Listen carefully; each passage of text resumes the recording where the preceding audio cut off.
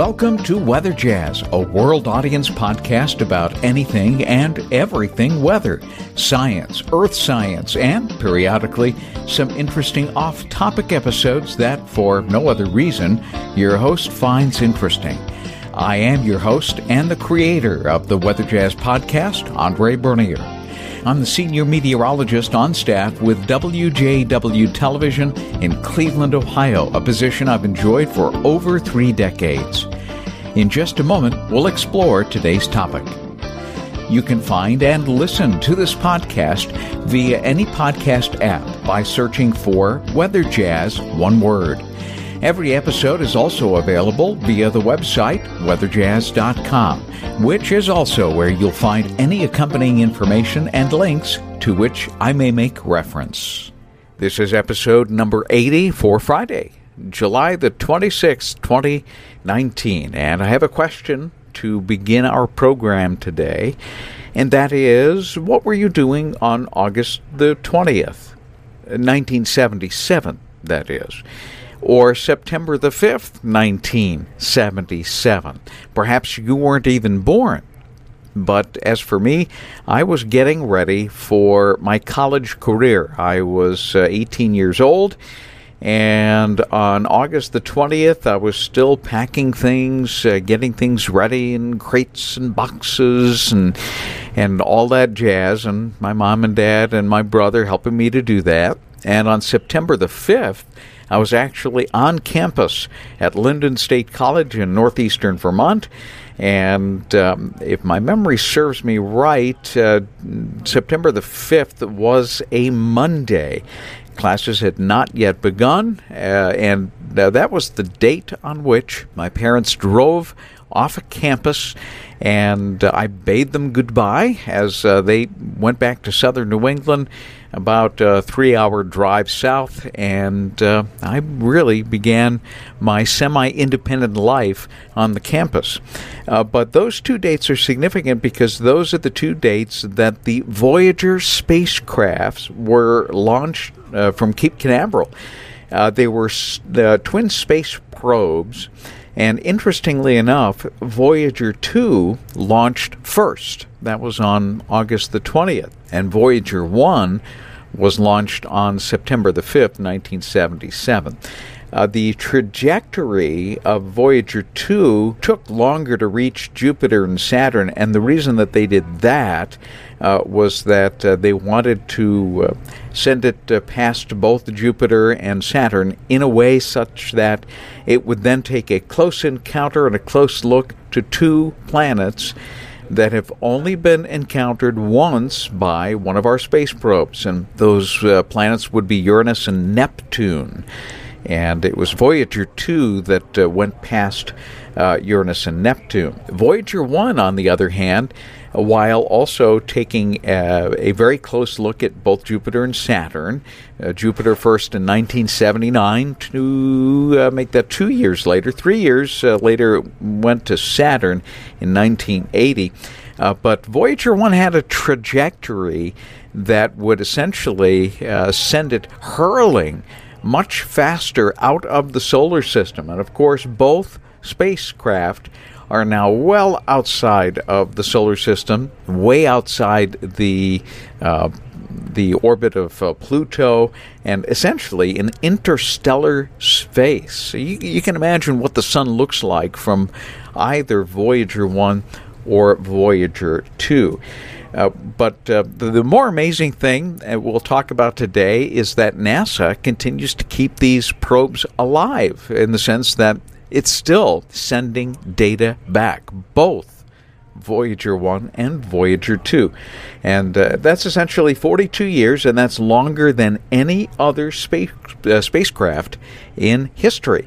So we'll talk about that today and what the engineers are doing to make that happen, because obviously it has outlived its thought of a lifespan, and it is still doing a pretty good job at sending some very valuable data back to Earth from interstellar space. So let's talk about that today. Both Voyager 1 and Voyager 2 now need to be managed, and that involves making some pretty difficult decisions and choices, particularly about the instruments and the thrusters. And let's get into a little bit of that right now. One of the key issues that both Voyagers launched back in 1977, as we mentioned, they have less and less power available to them to run their scientific experiments and the instruments that are on board. You see, they have heaters on board that actually keep a lot of those instruments somewhat warm in the coldness of deep space. And it's getting colder and colder out there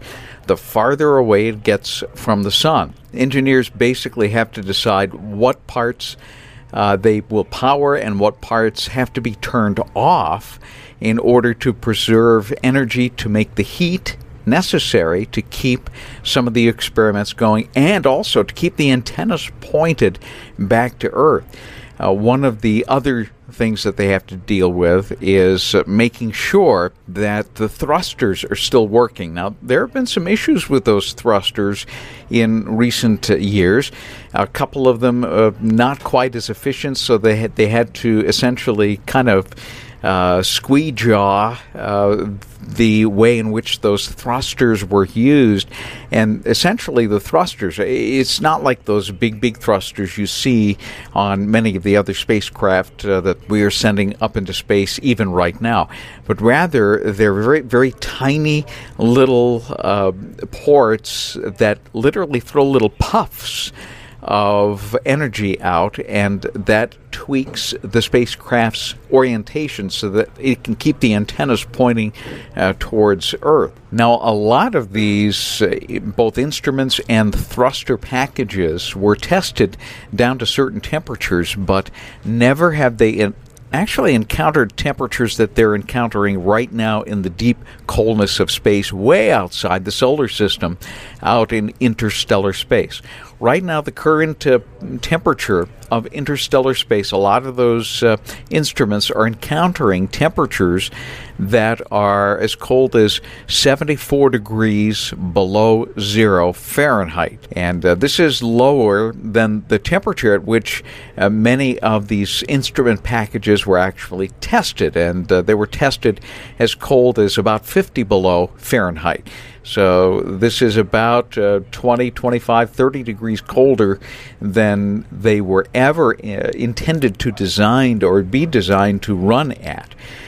Truly an amazing feat that they're still running and that the engineers are able to keep the instrument packages and some of the thrusters continuing to operate. Now, the Voyager 2 continues to return data from 5 instruments as it travels through interstellar space. And you can see what has been turned on and what has been turned off by going to my website, weatherjazz.com, and look up episode number 80. I will provide a link. If you click on that link, it'll show you what instrument packages are on, which ones have been turned off. And again, considering the fact that these are just massively far away from Earth, in some cases 18 billion miles away from Earth, they're still sending bits of information our way. Now, it takes a long time for that information to reach Earth now. At the speed of light, which is the transmission speed of the data that exits Voyager 1 and Voyager 2, it takes almost 24 hours from when Voyager sends a signal for NASA's antennas to actually pick it up. Go check it out. Again, the link will be on weatherjazz.com under episode number 80, called Voyager 1 and 2. Truly fascinating information. And by the way, that information that you'll call up, it's in real time. So when you look at it, it will tell you just exactly how far away it is, what instrument packages are still active and on, and so on and so forth. Truly fascinating stuff. The fact that we have a man-made object that is now well outside the solar system and still communicating with us is a feat that is a pat on the back of the engineers at NASA. Well, that's our program for today. I hope you enjoyed it. We'll have another episode very soon right here on Weather Jazz. I hope you've enjoyed listening to this podcast today. And if you're listening via a mobile podcast app such as Breaker, Overcast, Google Podcast, or iTunes, among the many that are out there, remember to subscribe to Weather Jazz so that you'll automatically download the new episodes as I am able to upload them.